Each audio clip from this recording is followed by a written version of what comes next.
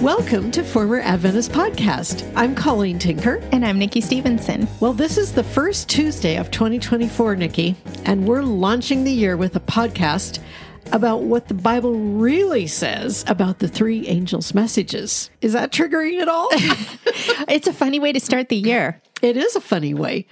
With the core of Adventism, with their self-proclaimed gospel. So before we start, I want to remind you all that you can access all of our online materials by going to proclamationmagazine.com. You can sign up there for our weekly proclamation email, and you can find links to this podcast, to our YouTube channel, to our new video podcast on our former Adventist commentary on the Sabbath school lessons, and to our online articles. You can also donate there using the Donate tab. Your donations to Life Assurance Ministries will help us continue to produce videos, podcasts, articles, our yearly conference, and they also help support the growing Brazilian outreach led by Debbie Buffoni. We're grateful for all of you who partner with us. And now, Nikki, I have a question for you. Okay. As an Adventist, what did the three angels' messages mean to you? So as an Adventist, I would not have been able to tell you what each of those angels' messages were. I knew that they were related to Adventism. Mm-hmm. I knew they were related to what God told Ellen. It was like we, as the remnant church of the last days, had special information that God gave to Ellen White to proclaim to the world before Christ came back. Yeah. And that message was contained in those three angels. Like I said last time, I wouldn't have known what chapter it was in. I didn't always pay attention to that kind of stuff. I wouldn't have known what each one was proclaiming. I knew it had to do with the Sabbath, and I knew it had to do with coming out of apostate Christianity, aka Sunday keepers, as we would call them.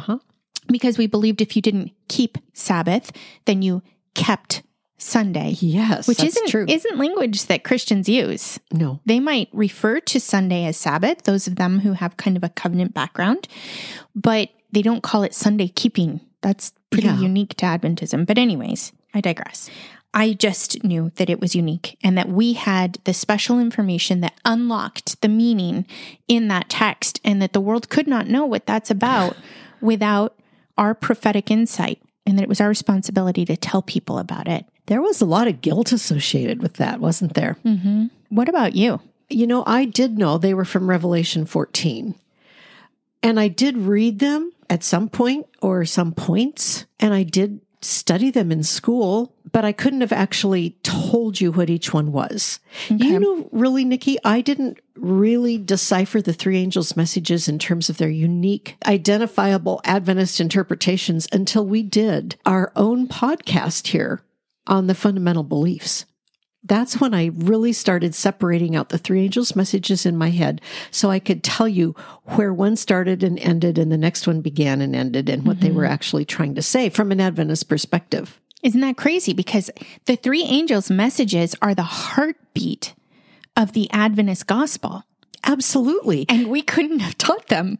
I know. Isn't that funny? I mean, it's really ironic. And yet, everywhere you look, from the General Conference on down to individual churches to individual independent Adventist organizations, they almost always have some form of the three angels in their logos. Yeah, they do. They're everywhere. They absolutely are. In fact, I remember one year we had a white elephant Christmas game here at your house, and I ended up with a box that had three little angels in it, and they were Christmas tree decorations, and they were lovely, and they were handmade in a third world country among people who had been rescued out of something I don't recall now, but they were darling. I could not hang all three of them up at a time. I was like, we'll do a couple or maybe one, but I am not putting three angels on my Christmas tree. That's so funny. Because it is such a picture in my head of all of the different Adventist churches. And I've been to a lot of them because I've moved around so much. They all had them in some form on the bulletin or in the stained glass or on the door. They're there.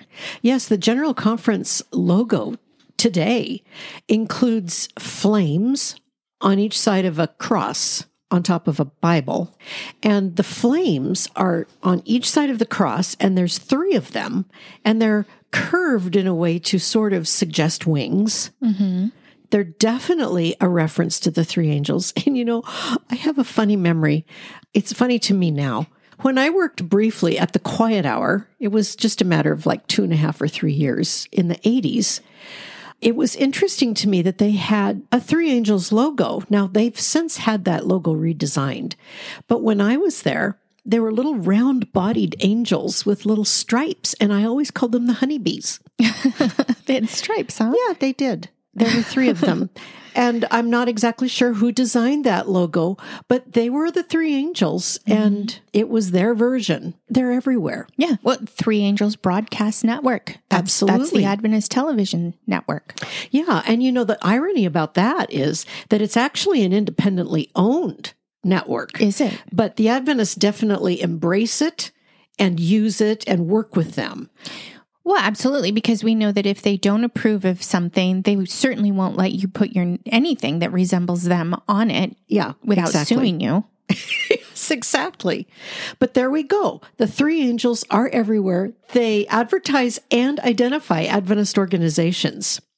So we are launching into the part of Revelation 14 in our study today that actually deals with the original 3 angels. And you might say, why were these 3 angels picked out of a chapter that have at least 6 or 7 angels? And my answer is, I have no idea. Well, these angels have a very specific message, and it's all contained in one scene, one vision. That's it. This is the second part of Revelation 14. And as we mentioned last week, the first 5 verses are the first vision John has that's recorded in this chapter. The 3 angels here are his second vision. And then after these 3 angels, there's more angels, but it's the third vision. So we're just going to deal with this vision. And I think you're right that that's probably why these were selected, because they're part of a vision. They're part of a distinct pericope in this chapter that's not carried over into the next one or begun in the previous section. Even the saying the 3 angels' messages is not inspired scripture. That's just the heading that people Yes. put on the chapter, That's on that true. section. Mm-hmm. That's true. So why don't we read the 3 angels and their messages before we talk through it some more? So beginning in verse 6. Then I saw another angel flying in mid-heaven, having an eternal gospel to proclaim to those who inhabit the earth, and to every nation and tribe and tongue and people. And he said with a loud voice, "Fear God and give him glory, because the hour of his judgment has come. Worship him who made the heaven and the earth and the sea and springs of water." And another angel, a second one, followed, saying, "Fallen, fallen is Babylon the Great, she who has made all the nations drink of the wine of the wrath of her sexual immorality." Then another angel, a third one, followed them, saying with a loud voice, "If anyone worships the beast and his image and receives a mark on his forehead or on his hand, and he also will drink of the wine of the wrath of God, which is mixed in full strength in the cup of his rage, and he will be tormented with fire and brimstone in the presence of the holy angels and in the presence of the Lamb. And the smoke of their torment goes up forever and ever. They have no rest day and night, those who worship the beast and his image, and whoever receives the mark of his name. Here is the perseverance of the saints who keep the commandments of God and their faith in Jesus. And I heard a voice from heaven saying, 'Write, blessed are the dead who die in the Lord from now on.' Yes, says the Spirit, so that they may rest from their labors, for their deeds follow with them." This is really quite an interesting passage. Coming from my perspective as an Adventist, I want to start by reading the fundamental belief number 13 of the Seventh-day Adventist organization. Okay. It's called The Remnant and Its Mission. And this is the fundamental belief where the church authorities have decided to more or less apply and explain their version of the 3 angels. I'm just going to read this fundamental belief. The universal church is composed of all who truly believe in Christ, but in the last days, a time of widespread apostasy, a remnant has been called out to keep the commandments of God and the faith of Jesus. This remnant announces the arrival of the judgment hour, proclaims salvation through Christ, and heralds the approach of his second advent. This proclamation is symbolized by the three angels of Revelation 14.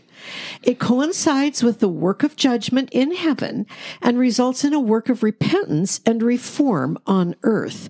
Every believer is called to have a personal part in this worldwide witness. I want to point out that in the book Seventh-day Adventists Believe, where the 28 fundamental beliefs are stated and explained for the members of the organization, this chapter is one of the most dependent in the entire set of fundamental beliefs. It's one of the most dependent upon Ellen White because the Adventist take on these three angels has nothing to do with what they say in the Bible. The book explaining this doctrine to the members, the doctrine on which I just read, does not contain any footnotes from Ellen White and attempts to make it look like it's all from the Bible. It makes me pretty angry, Nikki, when I look at it and I read these words that this proclamation is symbolized by the three angels of Revelation 14 coinciding with the work of judgment in heaven. No, that's fiction. Yeah. It's fantasy fiction. You know, the mission statement of the Adventist Church reads, "The mission of the Seventh-day Adventist Church is to proclaim to all peoples the everlasting gospel in the context of the three angels' message of Revelation 14, 6 through 12. Now, hold on. The gospel is clarified in 1 Corinthians 15, verses 3 to 5. This is not the gospel. This is a gospel. Yes. And that's in the text. That's right in verse 6. It says the angel flying in mid-heaven had an eternal gospel to proclaim to those who inhabit the earth, not the eternal gospel. There's a specific message that was given, and Gary articulated this well in his teaching at the Word Search Bible Study, and you can find that on the Former Adventist Fellowship YouTube channel. It's the Word Search number 36 for the Revelation series, and he said that the word gospel has inherent in it the idea that there is both good news and bad news, that the good news exists because there is bad news. And so we have these three angels moving over the earth, and they're being told to fear God and give him glory because the hour of his judgment has come. They're being told to worship him. So they're being called to repentance. This is a very specific moment in history with a very specific message. This is not the same thing as the saving gospel that we read about that was given to the church through the apostles who were taught by Christ himself. And I think this is why when you ask an Adventist, what is the gospel? They're not entirely sure what to say. Some of them will even say the three angels' message. Yes, that's true. That's a really good point. And then Adventists take the messages of these three angels, which have an everlasting gospel, and impose their own meaning on it so it bears no resemblance to what is actually stated here in Revelation. In the end, their gospel that they apply to these three angels is a made-up fiction that has nothing to do with what the Bible actually teaches. It's interesting that on page 196 of the book Seventh-day Adventists Believe, there is this sentence: "These three messages comprise God's answers to the overwhelming satanic deception that would sweep the world just before Christ's return." And I want to say, have you ever heard people who accuse other people of exactly what they're doing? Yeah, gaslighting. Yeah. And that's what we see here in this book, Seventh-day Adventists Believe. They're gaslighting Adventists by applying a meaning to these three angels that's not there, but then using the words that Christians would understand and say, oh yes, satanic deception just before Christ's return. Well, there is a satanic deception just before Christ's return. It's being explained in the book of Revelation.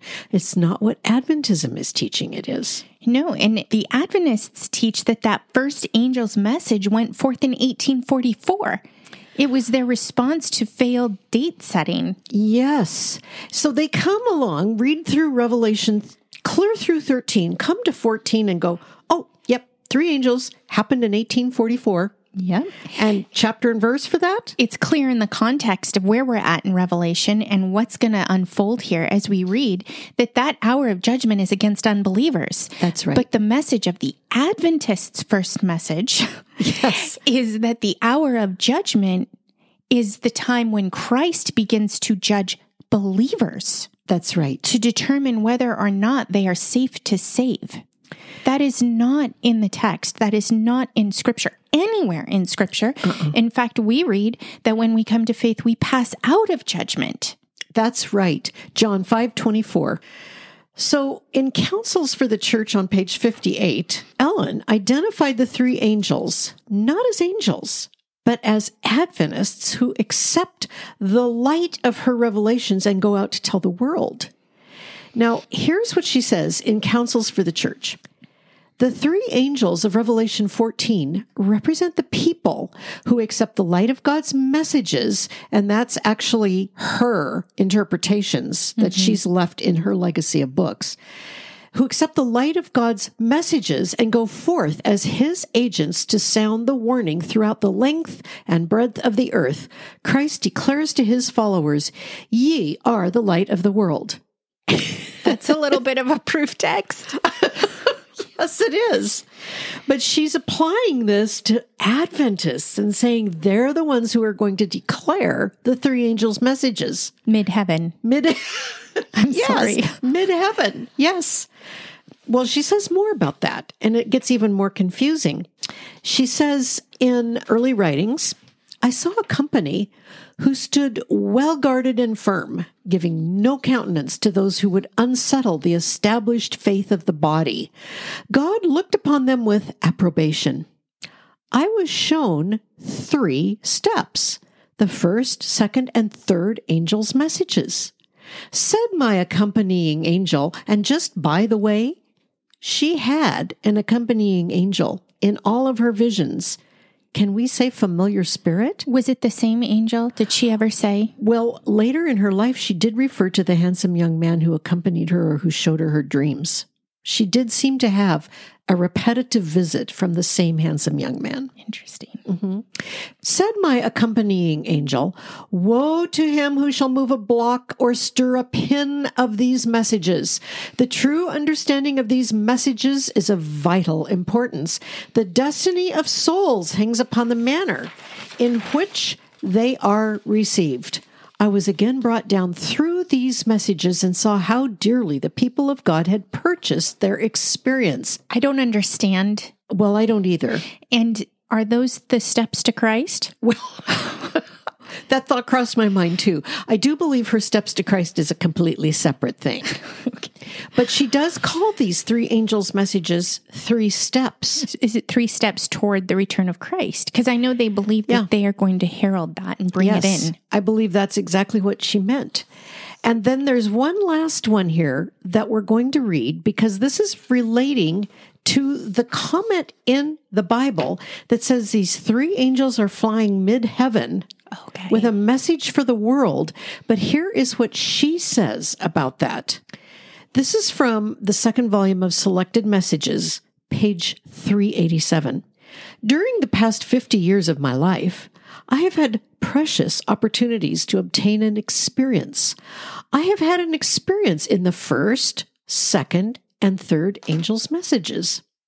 The angels are represented as flying in the midst of heaven, proclaiming to the world a message of warning and having a direct bearing upon the people living in the last days of Earth's history. But get this now. No one hears the voice of these angels, for they are a symbol to represent the people of God who are working in harmony with the universe of heaven. What is the universe of heaven? Well, I picture all of those watching planets. I agree. She ends with this sentence. Men and women, enlightened by the Spirit of God and sanctified through the truth, proclaim the 3 messages in their order. So she has just neatly taken us from 3 angels flying in the midst of heaven to Adventists, men and women, sanctified through the truth, read that, Adventism, proclaiming these messages to the world. I did not know these quotes before I was actually researching some of the things she said for this podcast. I did not know that she said no one can hear the angels, but I did know that as I listened to our Pastor Gary teach through this passage, I was surprised when he made a point that everyone can hear the angels and their messages because they're flying in mid-heaven, and the point is it's for the world and the world can hear. And you know, it wasn't only Gary who said that. I listened to S. Lewis Johnson preach through this passage. He made the same point independently. These angels are audible to the world.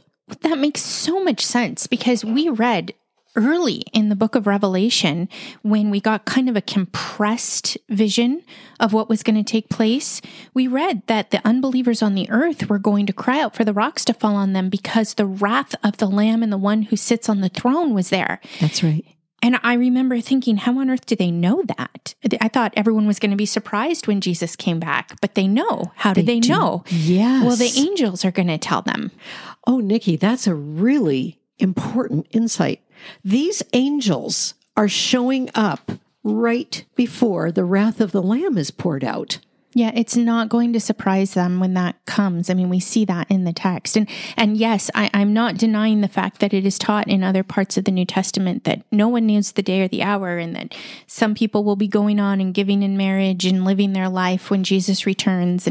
But my understanding of that is that Christ is going to come for the church at a different time when he comes to bring his wrath. I see it that way too, but I'm not going to make that a point of division in terms of the timing of the rapture. Right. But I do agree with you.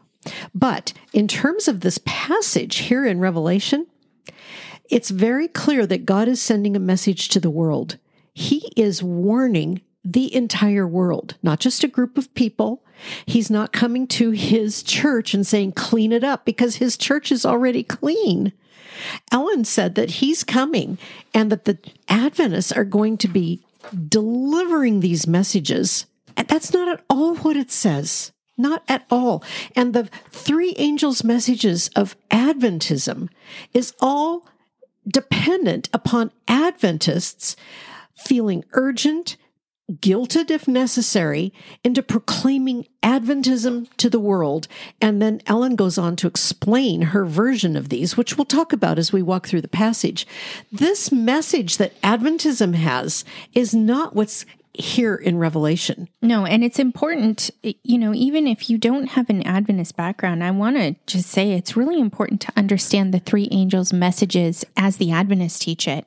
As you try to reach out to Adventists and talk to them about the gospel, precisely because these messages are what entangle the heart of the Adventist into Adventism. And that's even a if they're point. Not aware of it, because the messages come out of Babylon, keep the Sabbath, keep the Jewish Sabbath, Friday sundown to Saturday sundown, keep the Sabbath and receive the seal of God.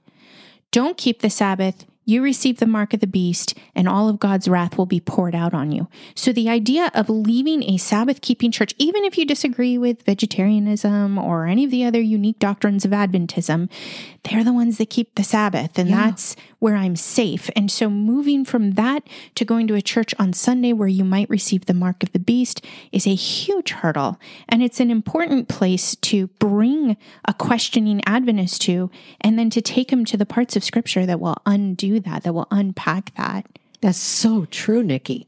And as you said, these three angels' messages are the embedded construct of this Adventist message, so that the world can't look at this and see that. But this is why, this right here is the core of why Adventists hate to study Revelation. Mm-hmm. This is the Adventist gospel. This is the thing that promises they will be punished by God in terrible ways temporarily if they keep Sunday. And it's terribly confusing, because by the time you get to the three angels' messages in an Adventist Bible study, you're expected to understand Daniel 8:14 and what happened in 1844 and why we got it wrong and how it's actually about the investigative judgment and Ellen White's vision. And there's so many charts. Yeah. So you get here and you glaze over, but you hold on to that fear. Yeah. The fear keeps you in and keeps you subservient to what Ellen said these angels are really saying. Oh, pardon me, not the angels, but the Adventists who are somehow intuiting this inaudible message.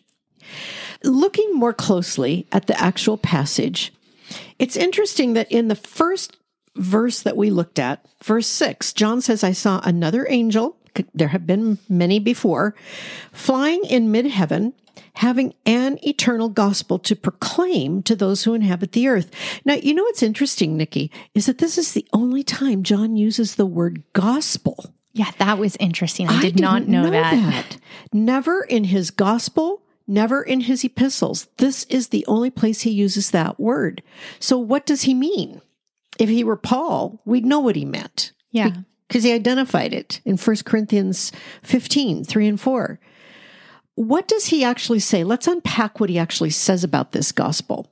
So like I mentioned earlier, John is talking about an eternal gospel, and you pointed out that this is the first time he's used that word. The word gospel doesn't mean what 1 Corinthians outlines. The word gospel means good news. Yeah. It's just a word that he used.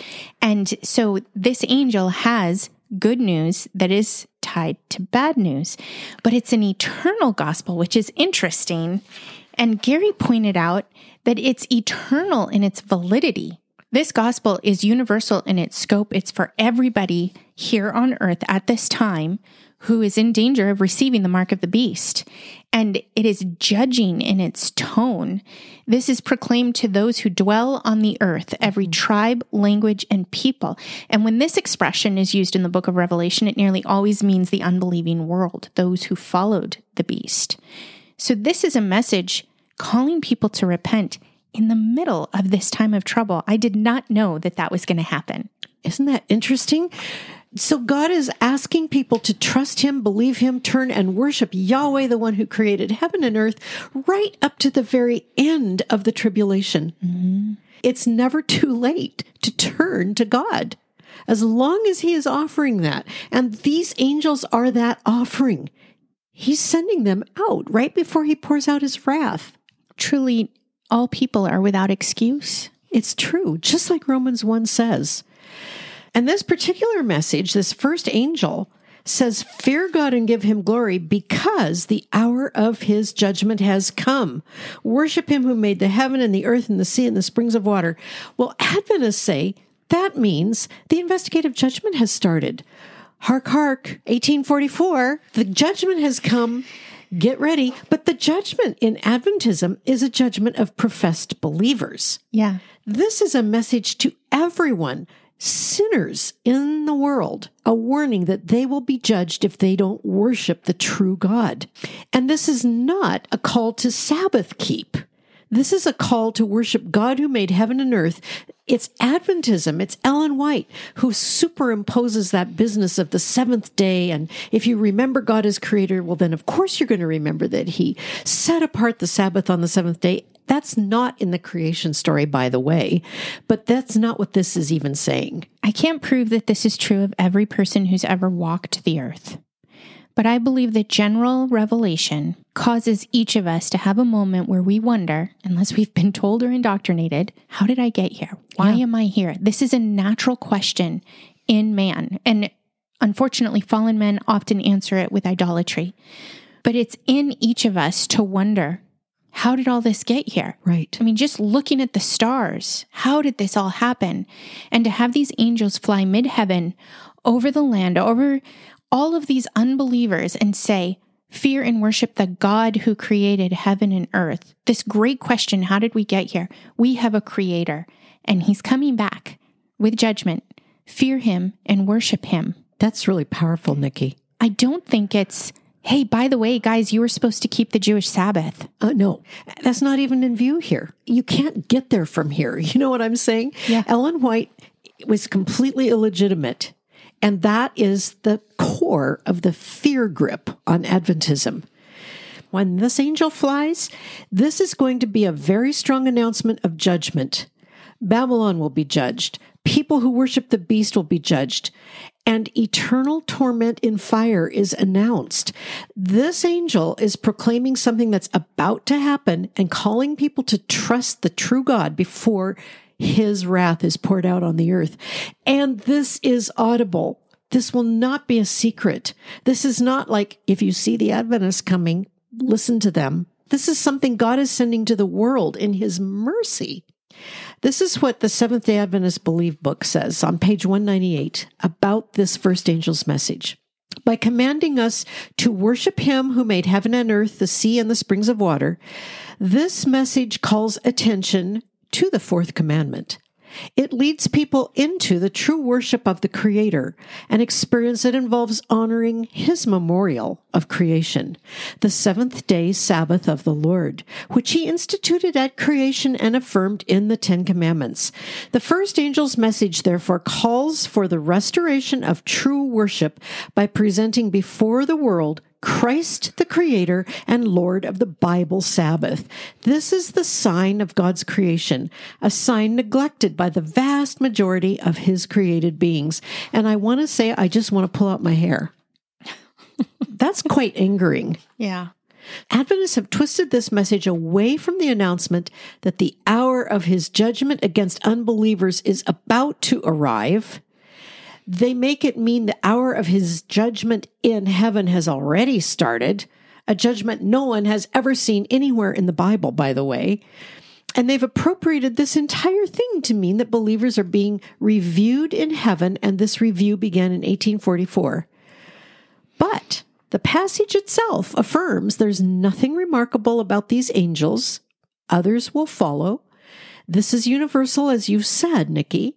Everyone hears 1844 wasn't a universal message, but here the emphasis is on judgment and on the judgment of God on the earth, not in heaven in the investigative judgment.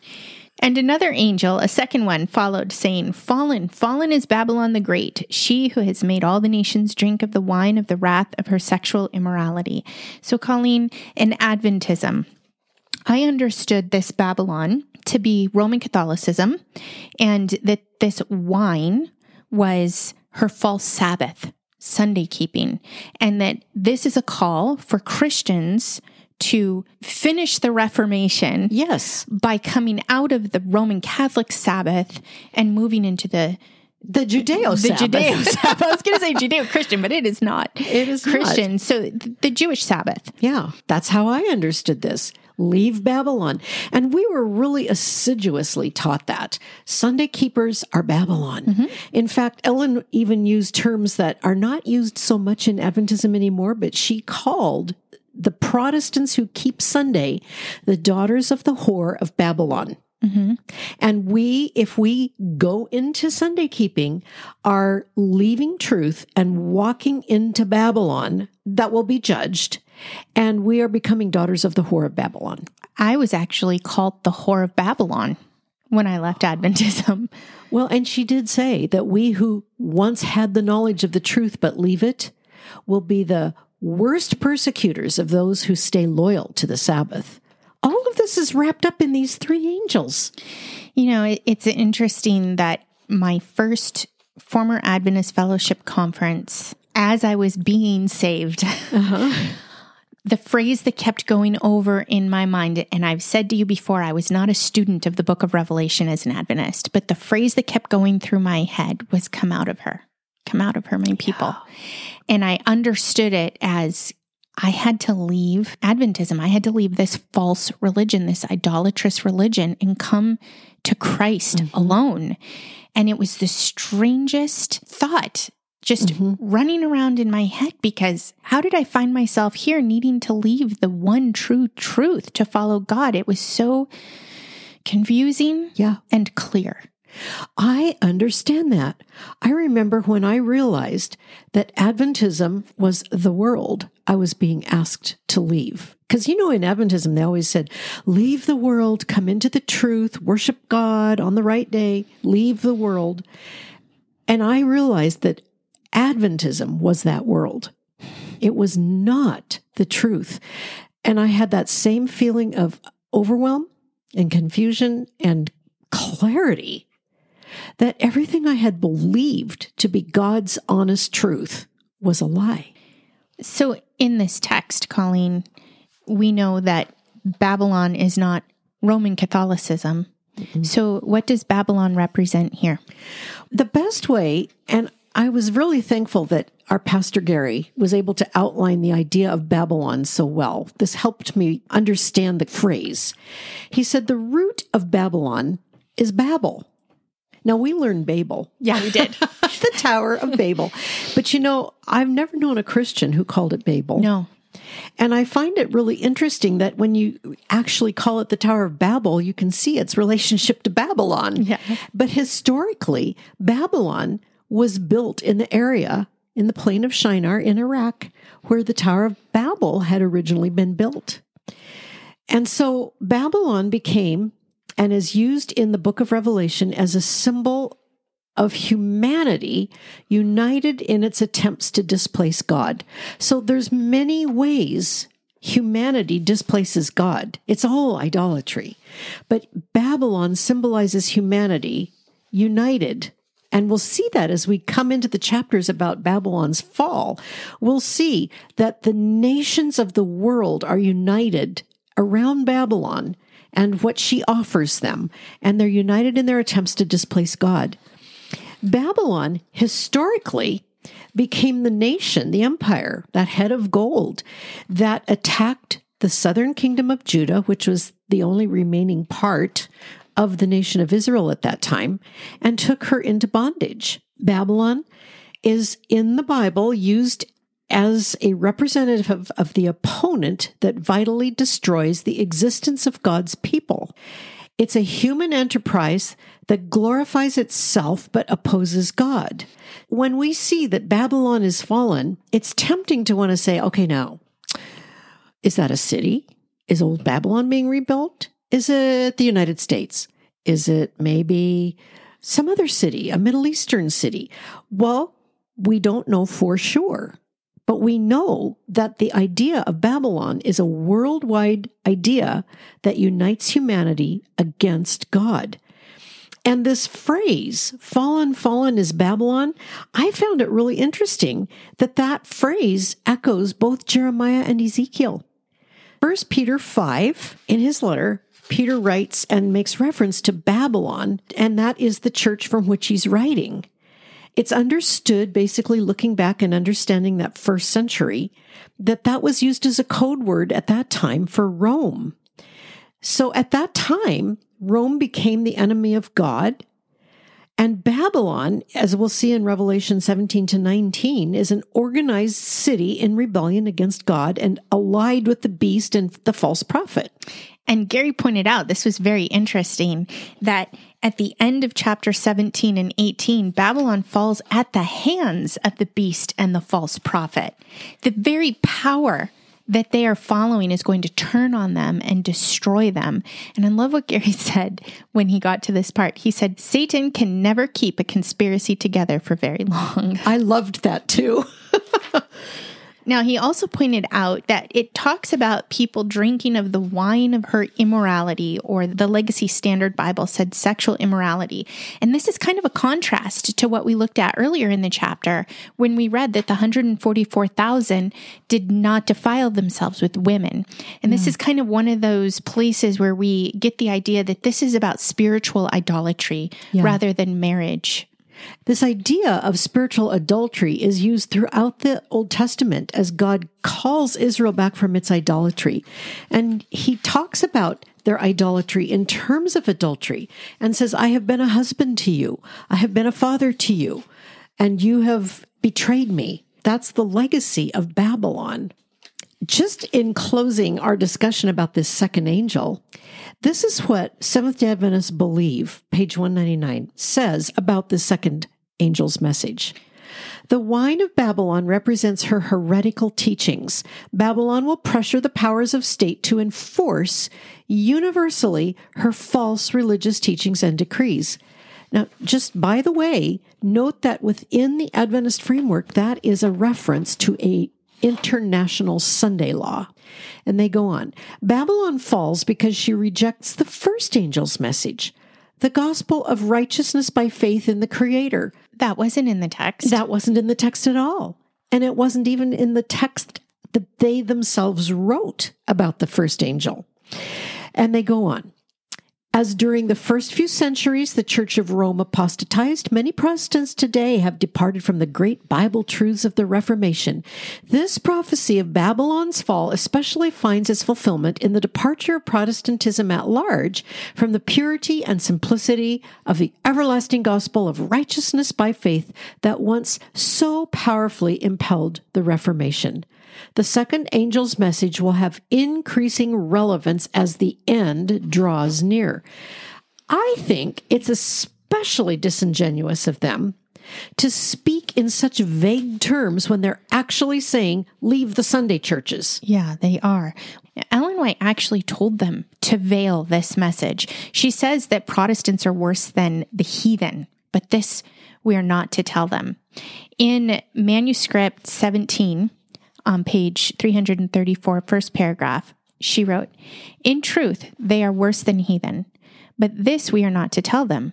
The clergy consider themselves as teachers, highly religious, and their churches send out missionaries to the work of converting the savages. But to have the implication that a similar work must be done for them, they would consider the worst kind of insult." And she's referring to the preachers of Sunday churches here, and that they're worse than heathen.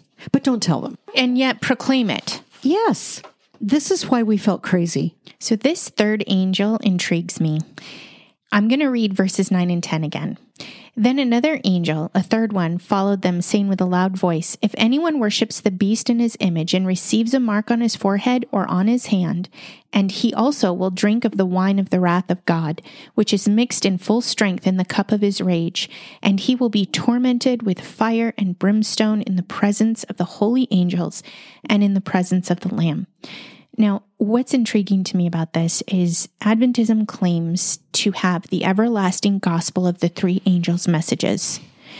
But I never knew that verse 10 was a part of the three angels' messages. I never knew that they would be tormented with fire and brimstone in the presence of the holy angels, in the presence of the Lamb, and that the smoke of their torment would go up forever and ever. That's in verse 11. "They have no rest day and night, those who worship the beast in his image and whoever receives the mark of his name." The horrible outcome of receiving the mark of the beast in my head as an Adventist was that I wouldn't be saved. Yes. There was no full conclusion there. That's a great point. There was the knowledge that there's this lake of fire that those who are not saved will have to endure for a period of time, but I think that I just sort of blocked that out of my thinking. It was either, am I going to be saved or not? And if I receive the mark of the beast, I'm not going to be saved.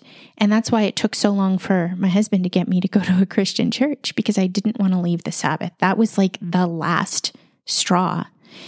But this goes beyond the moment where they receive the mark of the beast. And this says what will happen to them. And this is talking about conscious, eternal torment. This is something that Adventism deliberately suppresses and rewrites, because one of their big claims to fame is that they don't believe in eternal torment, in eternal punishment. They believe in annihilation. As you said, there'll be kind of a quick burn. When Jesus comes back and just before he makes the new earth, all the wicked, all the evil in the universe will be burned up and gone. Satan will be burned up and gone. Annihilation is the future that I expected would be mine. I hoped it wouldn't be, but I expected it would, because I didn't think I could actually be saved. Well, and you practiced for it, didn't you? Yes, I did. I used to... I'm sorry. I used to stand at my father's direction, my father, the old school physical therapist in the Adventist model, who said water therapy is good for the health. And we had a well in our house. The temperature of the well water was about 56 degrees, so it was very cold. And we were instructed to end our showers with 3 seconds of cold, straight cold from the well. It was miserable, and I hated doing it. But, I was obedient. And I used to think, if I can stand this, it will help me withstand that burn at the end of time. If I can grit my teeth and bear it, it's helping me to withstand what's coming. That's a PTSD thought. Well, yes, I still remember it very vividly. That was what we thought. We thought we were going to be burned up quickly because, we really hadn't done anything that bad. But we didn't know. I didn't know. And Adventism suppresses this. And I find this to be particularly egregious because there is a consequence for not embracing the worship of the one true God. There is a consequence for not embracing his provision for us in the Lord Jesus. And Adventism suppresses this in what they call their core central message. And I think one of the horrific things about the Adventist message is the idea that you could be deceived into receiving the mark of the beast. And I think that's a hard one for former Adventists to shake. The mark of the beast is not a deception. And Gary pointed that out again in his teaching on this in Word Search. He says that they'll take the mark deliberately as an act of loyalty to Antichrist in conscious rebellion against God. And we know that when we go back and we read that section in Revelation 13, where it says that it's all those whose names were not written in the Lamb's book of life, who take the mark of the beast. If we're saved, our names were written before the foundation of the earth. And we can know that our Father is going to keep us no matter what. If the church is here, he's going to keep us in salvation. Yeah. It says in Jude that we are kept for Jesus. Oh, Nikki, that's such an important point. And this was suppressed. We were not taught this. And you know what else? It's important to understand what the Bible says about eternal torment and eternal punishment, because it's here because God wanted us to know it. And I have to say, there are former Adventists that we know for whom this doctrine is the thing. This doctrine, combined with the knowledge of their depravity and their sin against a holy, eternal, righteous God, that caused them to decide they had to put their trust in the Lord, and it caused them to be born again. It was this reality. It's that serious, whether we trust and believe or not. And it was suppressed to us. And if you're going to use the historical, grammatical, literary hermeneutic, and you're going to look at the words, and you're going to look at the tenses, and you're going to think about the definitions, it becomes nearly impossible to say that this is temporary or that it's unconscious. The text uses the word tormented. Great Torment is something that happens in our consciousness. It's when we're conscious. That's why we're tormented. Exactly. Because we're aware of it. So these unbelievers are going to experience unending torment, which is felt, experienced, conscious pain. And it occurs in the presence of God and the Lamb. That's hard to understand. How can eternal torment occur in the presence of God and the Lamb and the angels and the Lamb? We were actually taught, I was taught as an Adventist, that all badness would be burned up, dismissed, gone away, and nothing terrible would ever besmirch the universe again. This is not saying that sin is going to infect our eternal existence with God. This is not saying that. This is only saying that nothing is hidden from the sight of God. He's eternal. He's omnipresent. He's omnipotent. Can we explain this? No, but it was really interesting to me to hear our Pastor Gary compare this passage with what we know from other passages where it says there's no joy in heaven like the joy among the angels when one sinner repents and comes to the Lord. Luke 15:10. If that is true, whatever that is about, our new birth is something that's celebrated by the inhabitants of heaven. Can we see them? No, we can't. But they see us, and God is with us and now in us. And when people are eternally tormented because of their eternal lack of belief, their eternal lack of the new birth, this is not something that goes outside of the notice of God. God is the one in charge of light and dark, death and life. He is the one in charge of hell. It's not Satan. But that doesn't mean that hell is at our doorstep, that we will always be looking at people burning, or that the angels will. This is something we can't explain. This is a mystery, but we can know that this is real. One of the points that Gary made in verse 11 is related to this forever and ever. And he said that the expression forever and ever is used 7 times in Revelation to describe God. He's the one who lives forever and ever. And we see here the smoke of their torment goes up forever and ever. This is not an easy doctrine to accept. No. When we come out of Adventism, I remember talking to someone and they said, "So do you believe in hell now?" It's like you don't want to let go of the Sabbath and you don't want to embrace hell. And it is so hard. And it is not fun to talk about. It is not fun to explain. But what we know and what we can hold on to is that God is good. Yeah. He's holy and he's righteous. And hell is the end result of God's wrath. Yeah. This is where people will end up who remain disobedient to him. And that is a result of his character, of his person, who he is, his attributes. In his holiness and in his righteousness, his wrath is a reaction to our sin and our rebellion. And he calls us to be rescued from that. And then he himself sends his son to do the rescuing. And he sends these angels to warn the world and remind them right before this wrath is poured out. The text also says that they have no rest day or night. And if they're annihilated, they do have rest. There is an end. Yeah. But this is teaching eternal restlessness. And here's the thing. This is why we have to do what we're doing. I'm not going to say that God can't save people inside Adventism, but I will say that Adventism does not teach the saving gospel. That's right. I agree. And if you don't believe hell is real, you may not feel a sense of urgency about reaching the lost. But when you understand that this is what's taught in Scripture, then you know that you have only your lifetime on this side of eternity to try to rescue people out of that fire. That is so true. And John ends this section with this verse in verse 12. Here is the perseverance of the saints who keep the commandments of God and their faith in Jesus.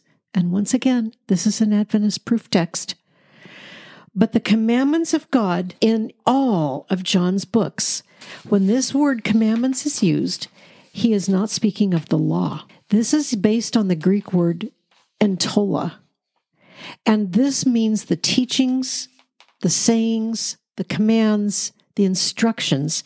The instructions of God to those of us on this side of the cross are not keep the law, keep the commandments, keep the Sabbath. The instructions on this side of the cross are believe in the Lord Jesus. Believe in the one whom he sent. This is the new commandment that the Lord Jesus gives those who believe. Love one another as I have loved you, with sacrificial love. And their faith in Jesus has nothing to do with Ellen White and her prophecies and her counsels. The faith in Jesus is simply that, trusting him, believing him. So before we leave this passage, I do need to read what the Adventists say about this third angel's message, which, as we've seen, is very different from the sanitized version of Adventism. From the book Seventh-day Adventists Believe, pages 200 and 201, is this statement. The third angel proclaims God's most solemn warning against worshiping the beast and his image, which all who reject the gospel of righteousness by faith ultimately will do. The final issue involves true and false worship, the true and the false gospel. When this issue is clearly brought before the world, those who reject God's memorial of creatorship, the Bible Sabbath, choosing to worship and honor Sunday in the full knowledge that it is not God's appointed day of worship, will receive the mark of the beast. This mark is a mark of rebellions. The beast claims its change of the day of worship, showing its authority even over God's law. God has his children in all churches, but through the remnant church, he proclaims a message that is to restore his true worship by calling his people out of the apostasy and preparing them for Christ's return. I have heard that exact quote from so many people. God has his children in all churches. It's how they push themselves away from the idea that they believe that they're the remnant church and they're the only ones that are going to get saved. If you confront them with that, they will say God has his children in all churches. They proof text Ellen even. Yes, they do. And did you notice that she refers to the Christians who go to church on Sunday as worshiping a false gospel? Yes. and false worship. She clearly identifies false and true worship as being about a day. It's really important to highlight that, I think, because we have a lot of Adventists who become upset with us for suggesting that Adventism has a different gospel. Ellen White says here that her gospel is different from the gospel of the Christians, and that our gospel is false and hers is true. Yes, she does. So all we are doing is agreeing with her. And if you don't like the Adventist gospel, then you need to read the Bible and learn the gospel that the Christians proclaim and choose this day what you'll believe. So that's the three angels' messages. That's the three angels' messages as they appear in Revelation, compared with how we were taught them in Adventism.